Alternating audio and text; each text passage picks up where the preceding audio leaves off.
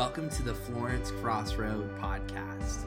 We're thrilled to share with you an exciting message from our weekend service. If you would like more information about who we are as a church and how to get involved, feel free to visit florencecrossroadag.org. We hope you have an amazing experience and a great week.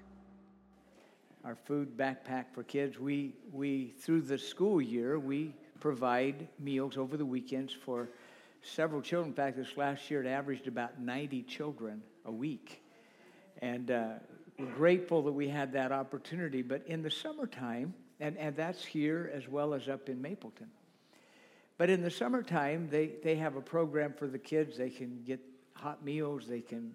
There's food available to them. And so we don't do that here. But up in Mapleton, they don't have the same benefits of hot meal programs.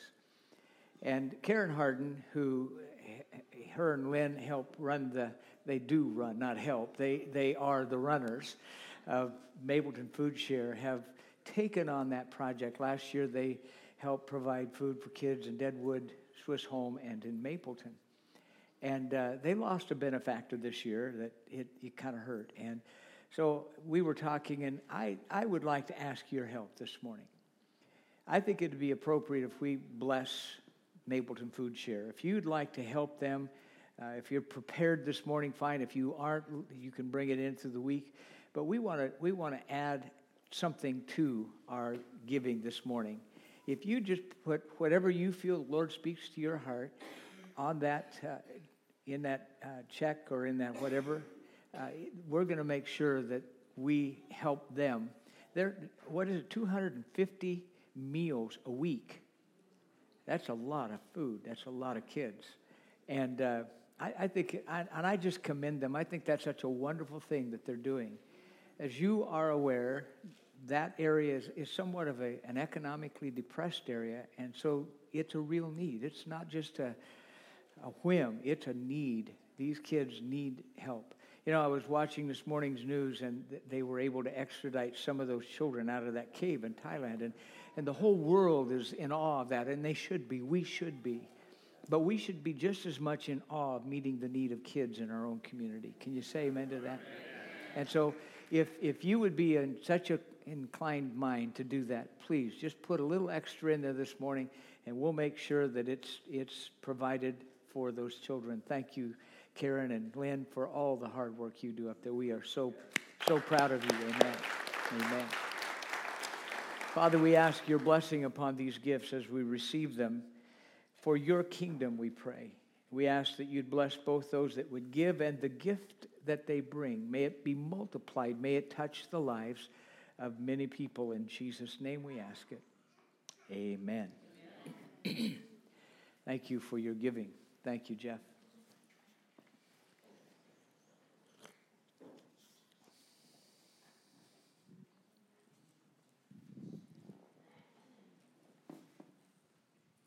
Last week, I was gone. Sherry and I were up in the Seattle area. Her mother passed away, as you're aware, about a month ago, and we had her service last weekend. And it's always a real refreshing thing for me to know that when I'm gone, you're still in very capable hands.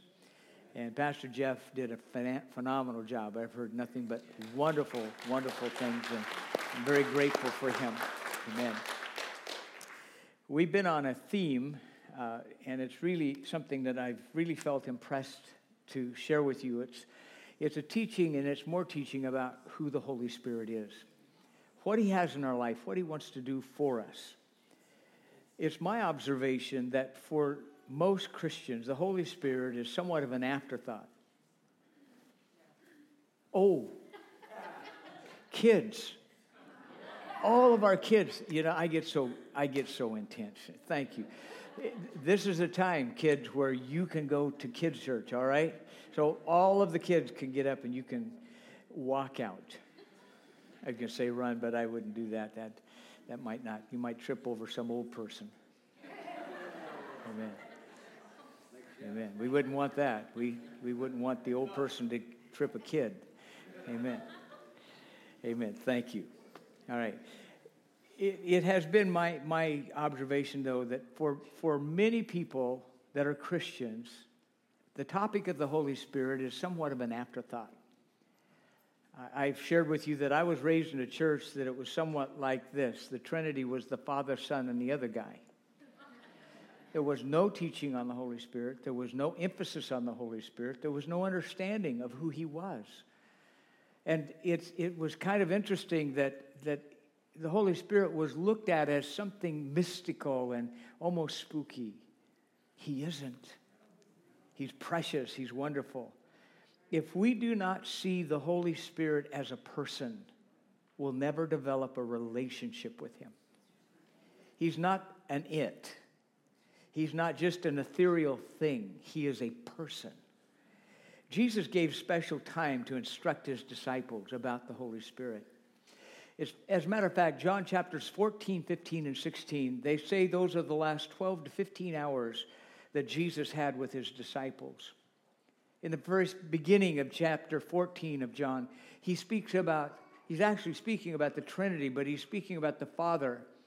And he said, the Father and I are one. And he's speaking about the Father and his divinity. He's speaking about his own divinity and the fact that he is as much God as the Father. But then he goes on and he speaks about the Holy Spirit. He speaks about him in some incredible ways.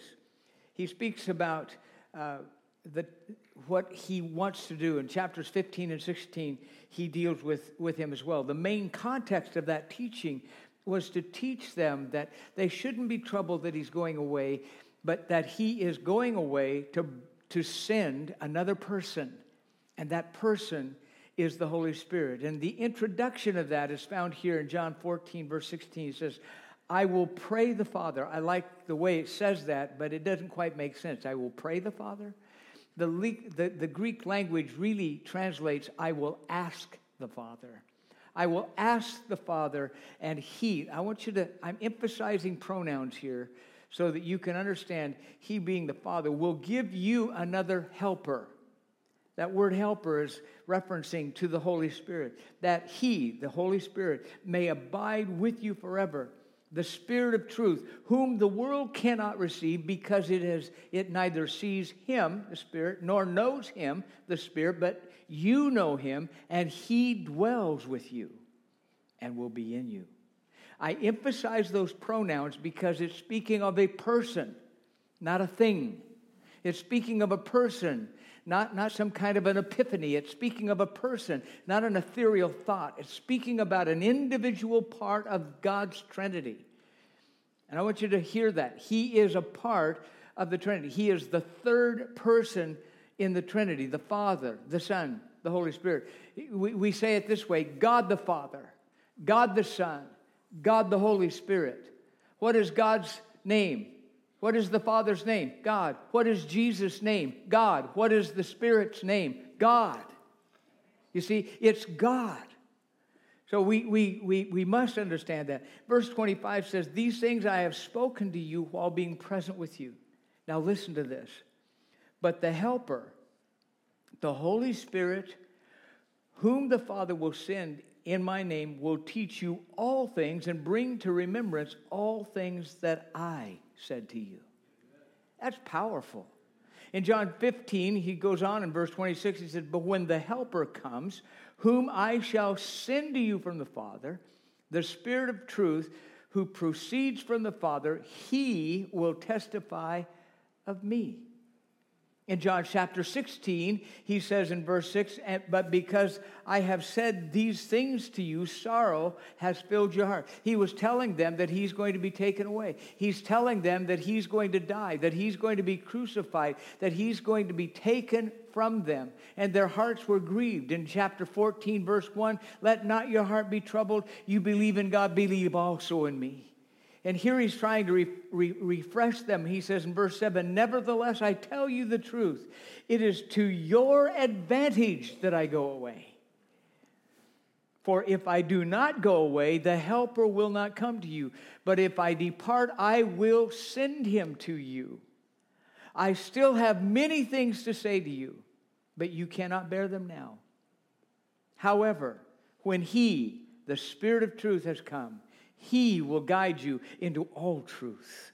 For he will not speak on his own authority, but whatever he hears, he will speak, and he will tell you things to come.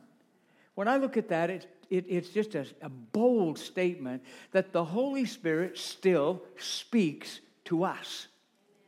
He still speaks to us. It's an amazing thing. Have you ever been prompted in your inner being that you needed to share a passage of Scripture or pray for someone or give someone a phone call or let someone know? And the message is of hope. It's encouraging. It's to let them know that you care. It's to let them know that God loves them. God gave you a Scripture and you share that with somebody because you knew that was something laid on your heart. That wasn't just in your mind. That's the Holy Spirit speaking to you to be His ambassador to somebody else, to bring hope and encouragement to them. And everybody can say, oh my. Isn't that awesome? Think about that. God the Father, God the Son, God the Holy Spirit still wants to be in communion and relationship with you. Little bitty old me, God wants to have an opportunity to speak into my life and use my life, use my mind, use my voice to bring hope for somebody else. Glory to God. I'll say amen all by myself, folks. It's interesting, though, the word helper comes from a compound Greek word, parakletos. Parakletos. Now, you've heard the word paraclete. That's the English translation, but parakletos. It's a compound word, and it simply means para is to come alongside. Kletos means to help, to comfort, to abide, to encourage. That's what he does for us.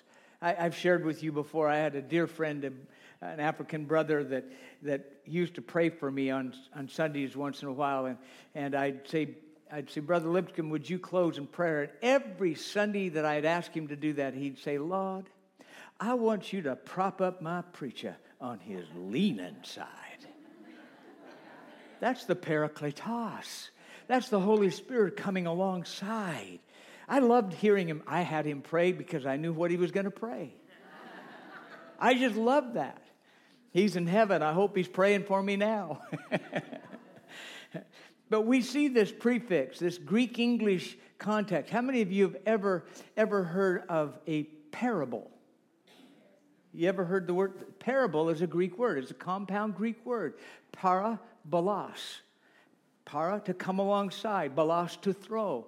Jesus would teach a truth, and he would throw in a story that would emphasize the truth. The parable was a story that would bring the truth of what he was trying to share into a way, an understanding that we could comprehend it. It's a wonderful word, but that word can be translated helper, consoler, intercessor, advocate, comforter. I love the Old English in the King James where it says that he is our comforter. Comforter. Many years ago, I was in the Middle East. I was there for almost 4 weeks. And when we were on our way back home, our plane developed engine trouble, and we ended up landing in Bergen, Norway, and spent the night there. They put us in a beautiful hotel, and I'd never been to a Scandinavian country before. First experience. I loved the smorgasbord. I've never seen cheese that big in my life. I mean, it was an amazing experience. And I whittled quite a bit of it to take on board with me. But I remember as we got into our room, I was tired and I slipped into bed. And this bed, it looked like it was about that tall. Well, I got in it. It was a ticking. It was a comforter, if you will. But it was down-filled. It was heavenly.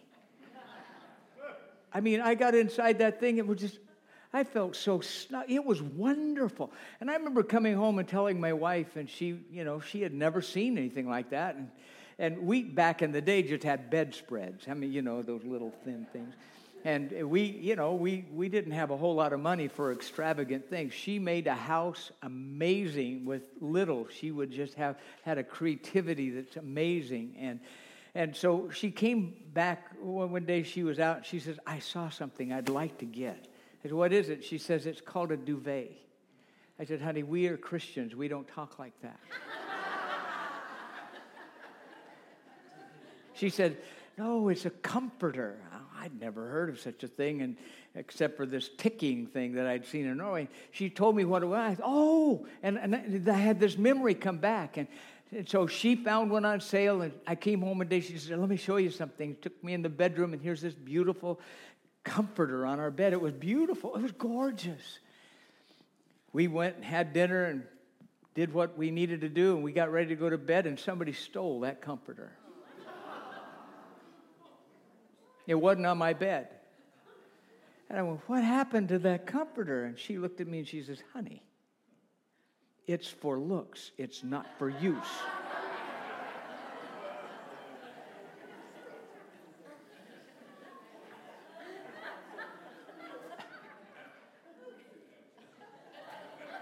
What do you do with a wife like that? But I've come to the conclusion there are several things in my house that I can't use, but you can. Got out of the shower one day. Here's this nice fluffy towel, and I'm drying off, and she came in. She says, what do you think you're doing? I'm wet. I'm naked. I need to... What were you thinking? Obviously not the right thing. You see, you can use it, but I can't. How many of you know what that's like? How many of you guys know what that's like? They're a mean bunch, I'm telling you.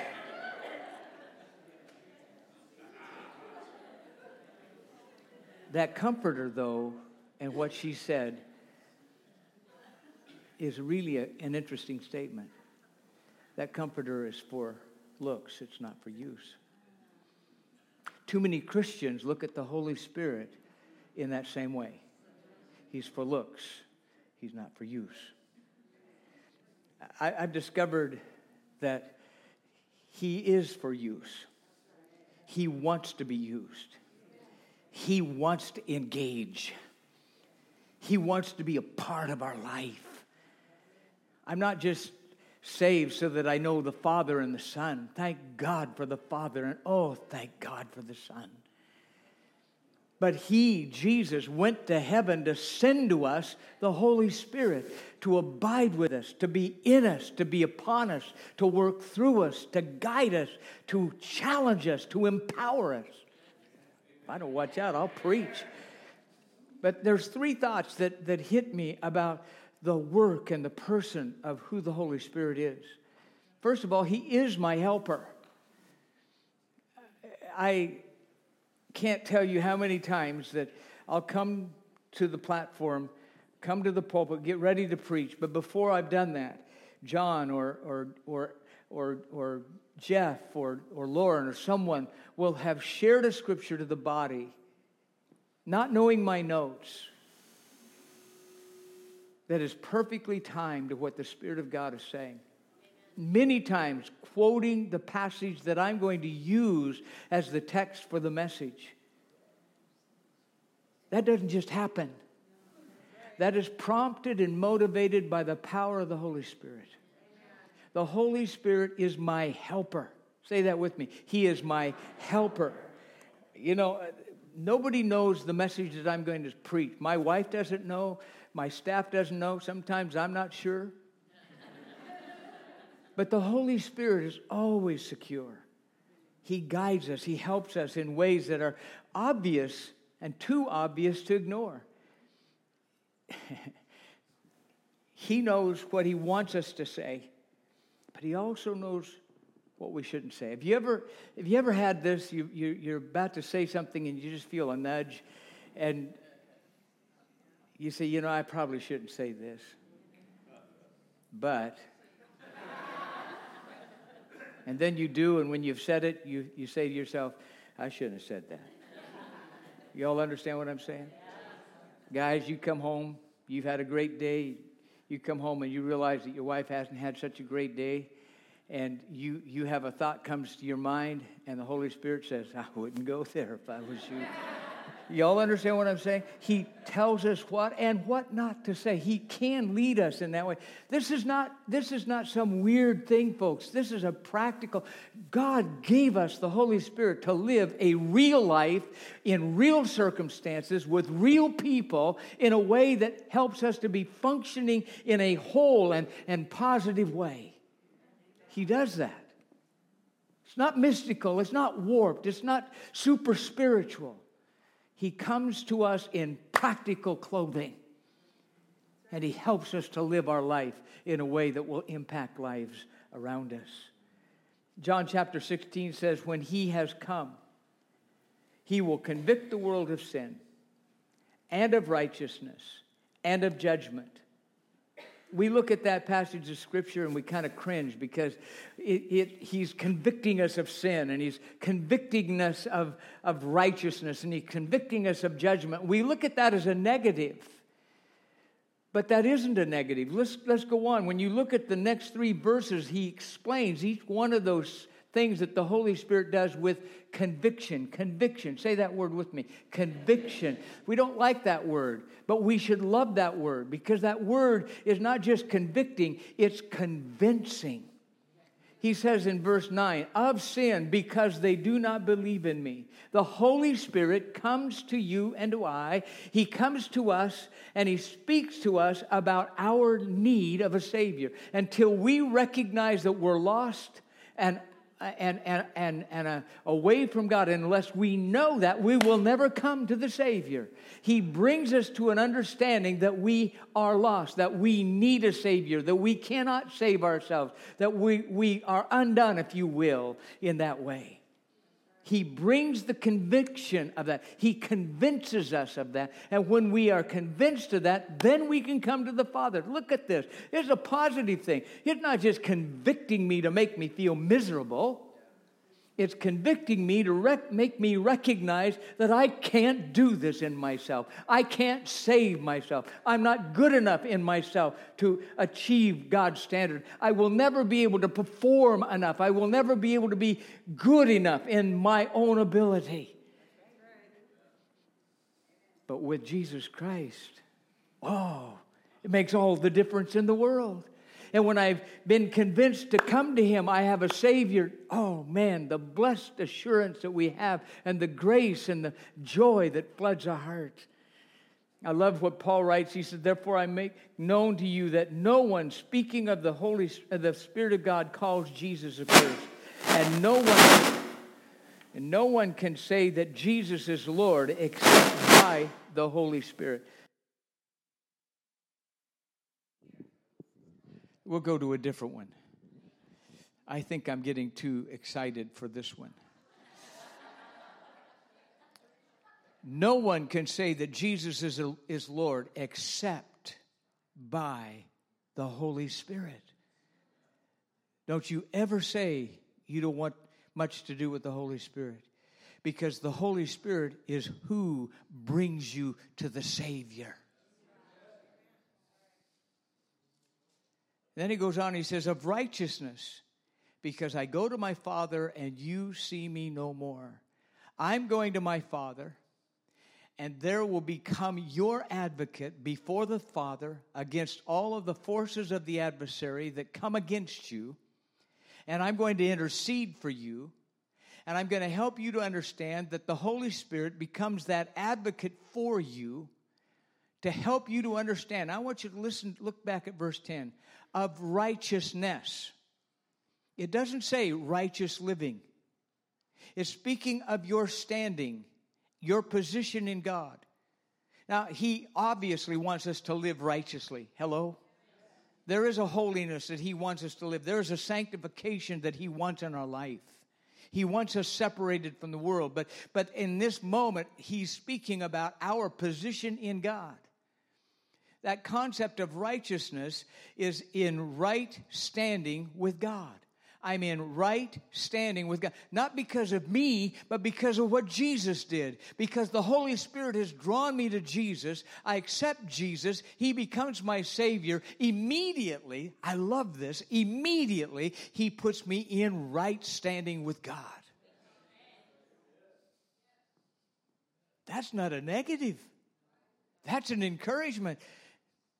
I love the way that he speaks to verse 11. It says, and of judgment, because the ruler of this world is judged. We don't like the concept of judgment. We hate that word.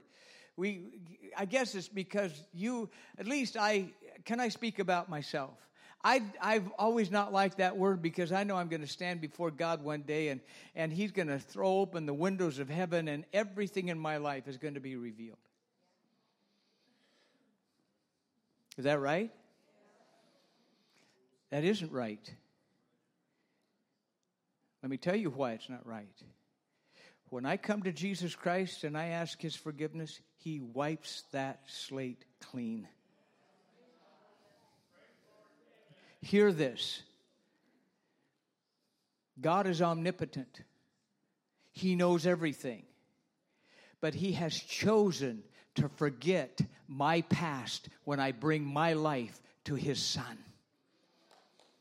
That's a volitional will on the part of God. He has chosen to forget my past when I bring my life to Jesus Christ. Hello? I'll say amen real loud on that one because it is the truth, folks. You've got to hear this. So when I look at this passage, I look at this statement, we've so misunderstood it, that you're a sinner and you're not living right and God's going to get you. That's what comes to our mind. But what God is saying here is this. He's coming to convict you of your need for a Savior, to convict you that when you accept Jesus Christ, you are now in right standing with God, and that Satan has had all his authority taken away and now has no more authority over you. Glory to God. Now, do you see why I'm trying to help you understand why we need to know more about the Holy Spirit, why we need to have Him interacting in our life, why we need everything that He has for us? Because He has so much more than we can even comprehend. It's a conviction that we need Him more. It's really what it's got to be. Number 2, He's my friend. He is my friend. He's not weird either. I've seen some weird people that want to blame it on the Holy Spirit, but I'm going to tell you, without the Holy Spirit, they're still weird.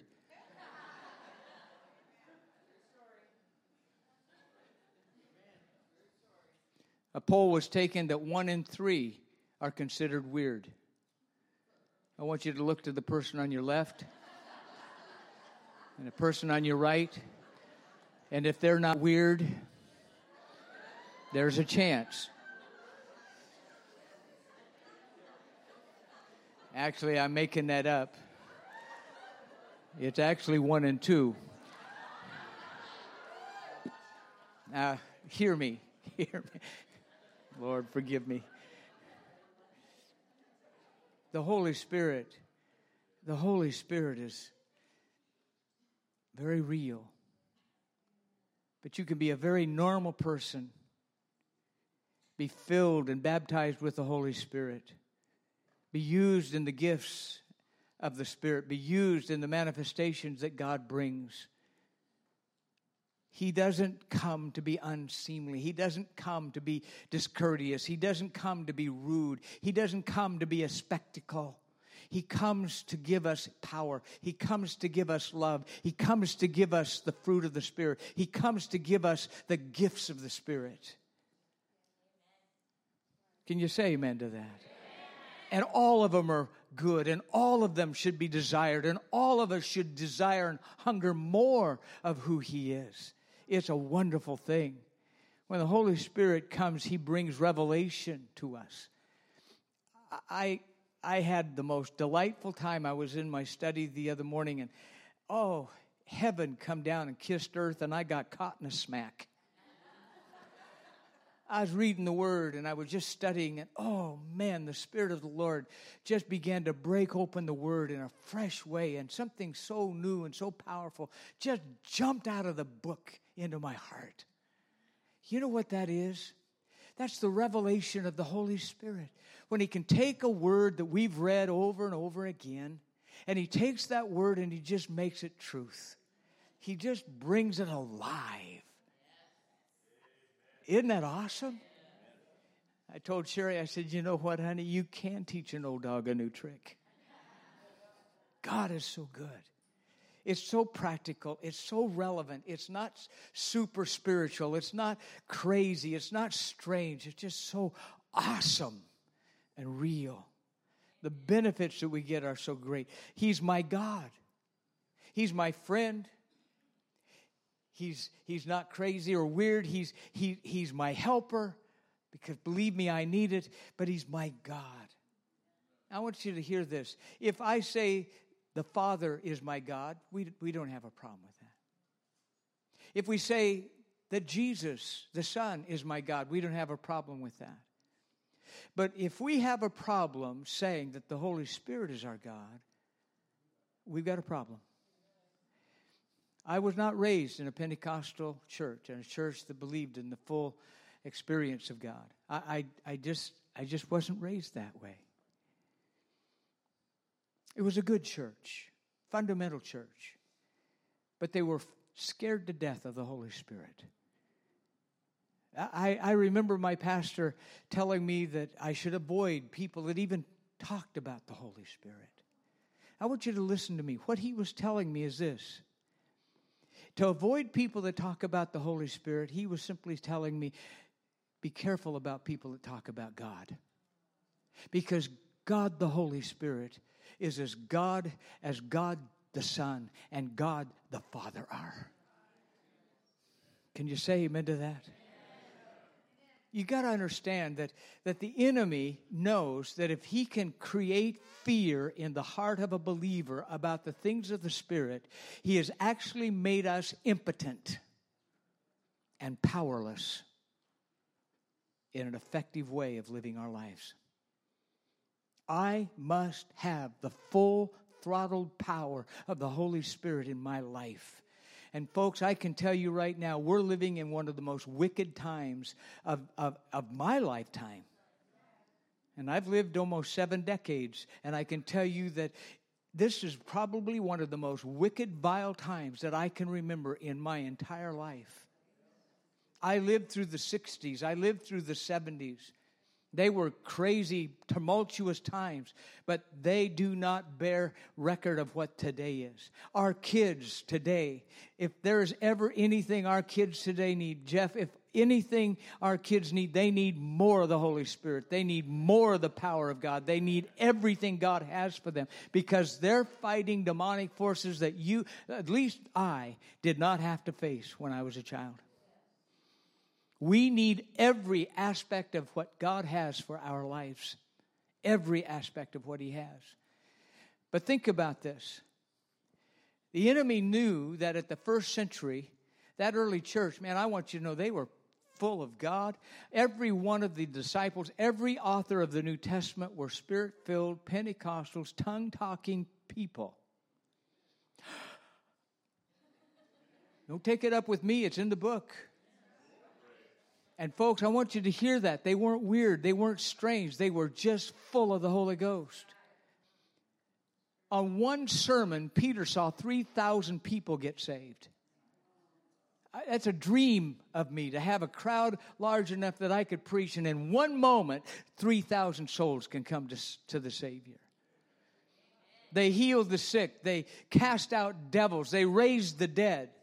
They did miraculous things. In fact, it said that these are those who have turned the world upside down. They didn't have mass media. They didn't have great billboards. They didn't have all of the things and the toys and the technology we have today. They just simply had the raw bone power of a living God that was alive in their life. And they were what they were everywhere they went. And the Spirit of God went before them and convicted and convinced people that they needed a Savior. From the day of Pentecost to the first century, in the city of Jerusalem, there were over 100,000 believers come to Jesus Christ in a Jewish community. In the Dark Ages, things settled. It become a little more, it was a dark time. At the beginning of the last century, early 1900s, God revealed again the impact and the power of the Holy Spirit. Now, I want you to think about that. The same Holy Spirit that raised Christ from the dead dwells in you. Now, think about the power that is in that. The same Holy Spirit that raised Christ from the dead dwells in you. Glory to God. But the enemy wants you to hold him at bay. So what did he do? He took a few people. My dear mentor and friend, Pastor Harold Duncan, he's in heaven today. He used to say it this way: if the enemy cannot cause you to sin, he will push you toward excess. And there were excesses that weren't dealt with, that weren't corrected. And because of it, it caused a stir. It caused a fear of not knowing, a fear of something odd, a fear of uncontrolled exhibitionism, if you will. And people were repelled by that. If the enemy can cause a fear to come into the life of people where they do not want the things of the Spirit, they do not want the moving of the Spirit, they do not want the Holy Ghost, they don't want all of the manifestation, they don't want His power, they don't want that for what? Fear. But the Holy Spirit doesn't come to bring fear. He came to calm fear. He came to conquer fear. He came to give to us the ability to live our life above the fray of the enemy's tauntings today. Hallelujah. He is God. He is God. John 14 says, and I will pray the Father, and He will give you another helper, and He may abide with you forever. But the helper, the Holy Spirit, whom the Father will send in my name. I love that. Verse 26 of chapter 15, but when the helper comes, whom I shall send to you from the Father, the Spirit of truth, who proceeds from the Father, He will testify of me. He's God. Jesus is baptized. In Luke chapter 3, it says, and the Holy Spirit descended in bodily form like a dove upon Him. Who's Him? Jesus. The Holy Spirit descends on Jesus.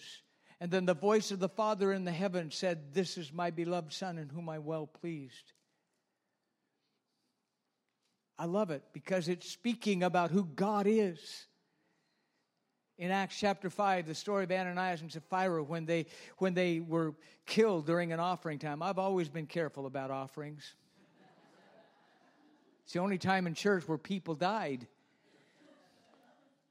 It says, but Peter said, Ananias, why has Satan filled your heart to lie to the Holy Spirit and keep back part of the price of the land for yourself? While it remained, was it not your own? And after it was sold, was it not your own to control? Listen to these words. Why have you conceived this thing in your heart? You have not lied to men, but to God. The Holy Spirit is God.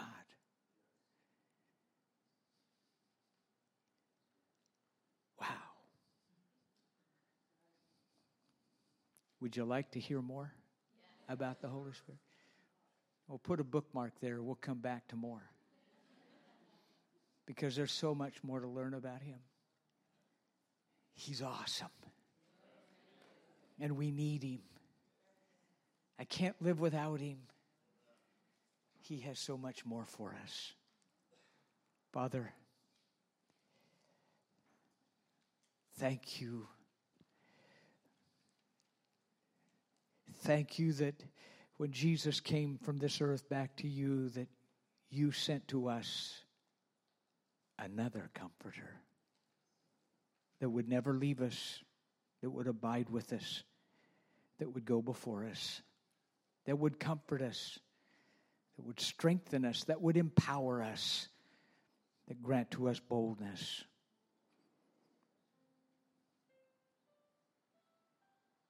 Can I ask you, friends, to ask a question? Can you ask the Holy Spirit, Holy Spirit, what are you revealing to me right now? What do you have for me right now? What do you want for me right now?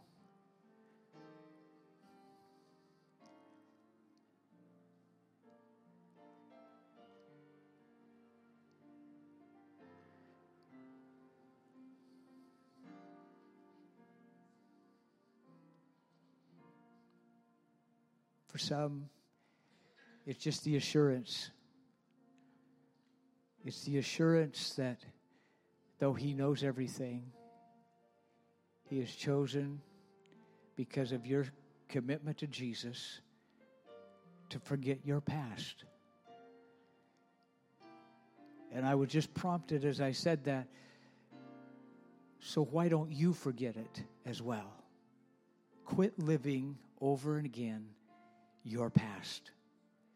You're a new creation. Old things are passed away, and behold, all things have become new. This is a brand new day. I don't have to live under the cloud of yesterday. I live under the fresh anointing of God's presence, and this is a moment that I can live brand new. It's a brand new day. And He's given to me a brand new revelation. Let Him speak to your heart. And perhaps He's going to speak to you and through you to somebody else. To maybe share a truth. To share a hope. To share encouragement. Share a passage of Scripture. Just to come alongside them and say, you know what? I love you and so does Jesus. Our world needs to know that today.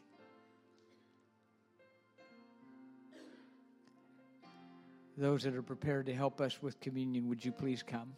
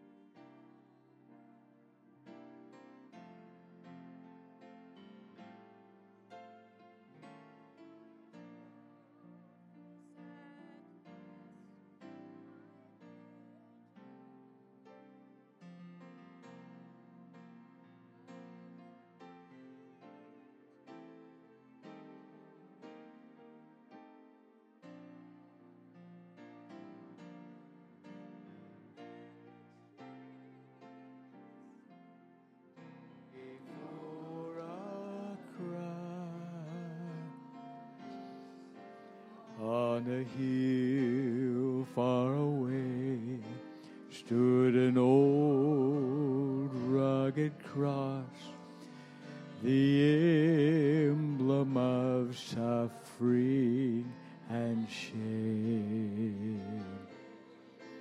I will love that old cross where the dearest and best for a world of lost sinners was slain. So I'll cherish the old rugged cross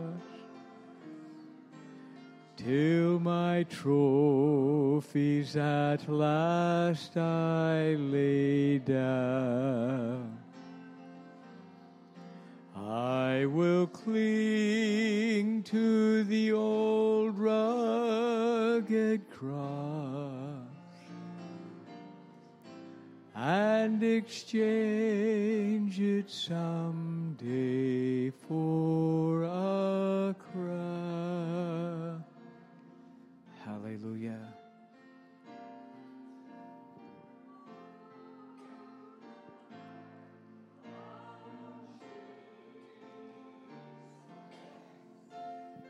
Oh, the blood of Jesus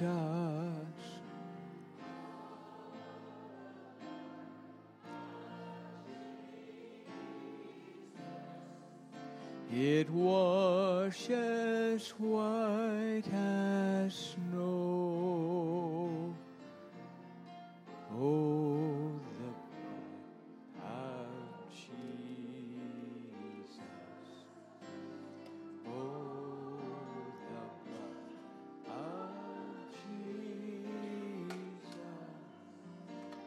Oh, the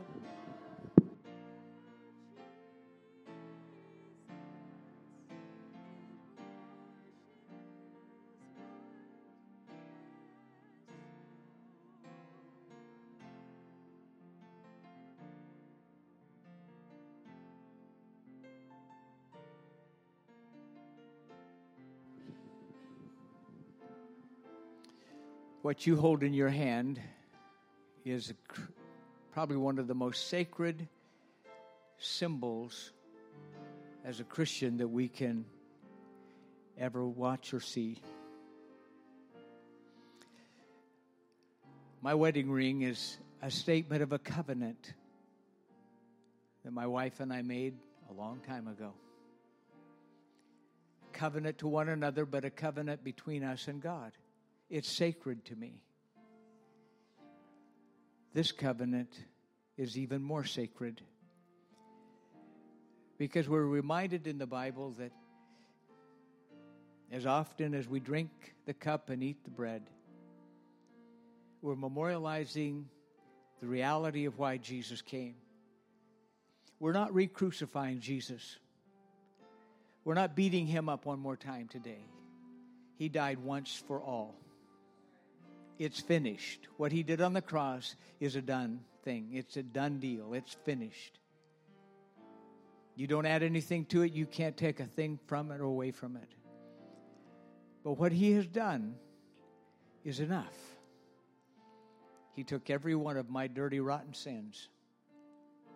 And he took every one of your dirty, rotten sins. And he took them. He placed them in a bottomless pit. And in its place, he gave to me and to you his Spirit that we could live forever. What a wonderful exchange, amen? It's a beautiful covenant. Jeff, would you pray over the bread today?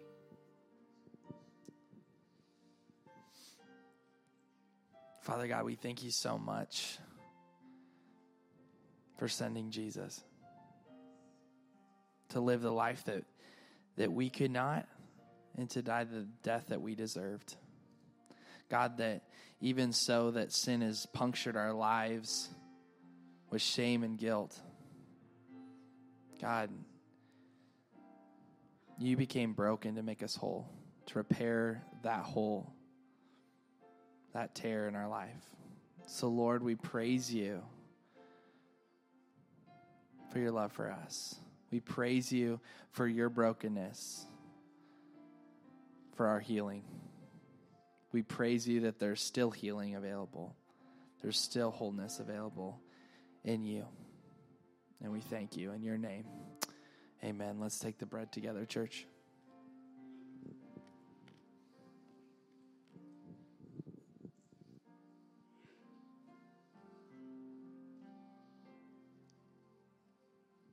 Would you stand with me?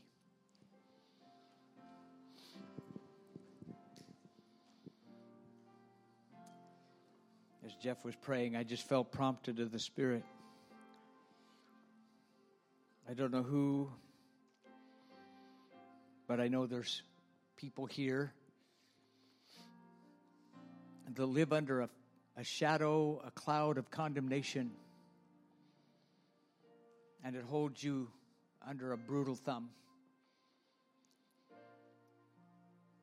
But the Bible tells us, not psychologists, not preachers, the Bible tells us, God's Word tells us, that when I come to know Jesus Christ as my Savior, I've confessed my sins to Him, and I choose to follow Him. The Bible tells me there is therefore now no condemnation to those who are in Christ Jesus. Condemnation comes from the enemy. It does not come from God. Conviction comes from the Holy Spirit. It draws me to Jesus. Condemnation tells me there's no hope. It's a condemning thing. Conviction gives me hope. And if there's hope, then listen to what the Holy Spirit would say and follow His direction. But if it's the enemy that's just telling you over and over and over again how bad you are and that what you have done is unforgivable, that's condemnation. That's not from God. And I will remind you to remind him that he's under a judgment, that Jesus paid the price once for all. I'm under the blood. I'm forgiven. I'm redeemed. I stand before God in right standing because of what Jesus has done. And the Holy Spirit will bring great grace and peace to your heart. Father, as we receive this precious cup, a cup that speaks of a new covenant written in the blood of Jesus, I would remind the enemy, he has no place here. You have no place in the lives of these people. We renounce you and rebuke you in the strong name of Jesus, that you would take your insidious plans, your horrible condemnation, all of the things that you would in accusation against the saints. We ask that, Father, you will come and bind him in Jesus' name. Free your children to live fully, functional lives, full of the Holy Spirit, full of grace, full of love, full of power, full of the fruit of the Spirit, exhibiting all of the gifts that you have to give in Jesus' name. We receive this precious gift, a sacred moment for us to recognize we're under the blood, we're cleansed by the blood, and we are people that follow the Lamb of God. In Jesus' name we ask it. Receive it with gladness. Hallelujah. Glory to God. You ought to be able to say amen. How many of you glad that God's Holy Spirit is alive right now? My heart's desire is that you get to know him more personally, more intimately, more fully, that you do not walk in fear of him. He is not to be feared. Oh, he's to be embraced. Amen? And watch and see what God will do. You know what I'd love to see happen? A church so full of the Holy Spirit of God that when we walk out of here, it turns Florence right side up. Amen? Can't we believe for that? Hallelujah. Amen. Lift your hands for the blessings. Father, I thank you for your goodness, your blessings, your grace, your peace. Holy Spirit, I thank you for your abiding presence, for the sweet way that you come and speak to us and through us, for the blessings that you want to provide in our life, how you want to guide us through the very unique journey of this faith-filled life. I pray your blessing. I speak your blessing over every single person in this room. That, Father, you know them, you care about them, you love them, you have great things in store for them. The plans that you have, we can't even comprehend, but you will reveal them one moment, one step at a time. Help us, Father, to hear your voice. So bless them, keep them, make your very present walk before them, and grant them your peace as we ask it in Jesus' precious name. And all of God's people can say, amen. God bless you. Hug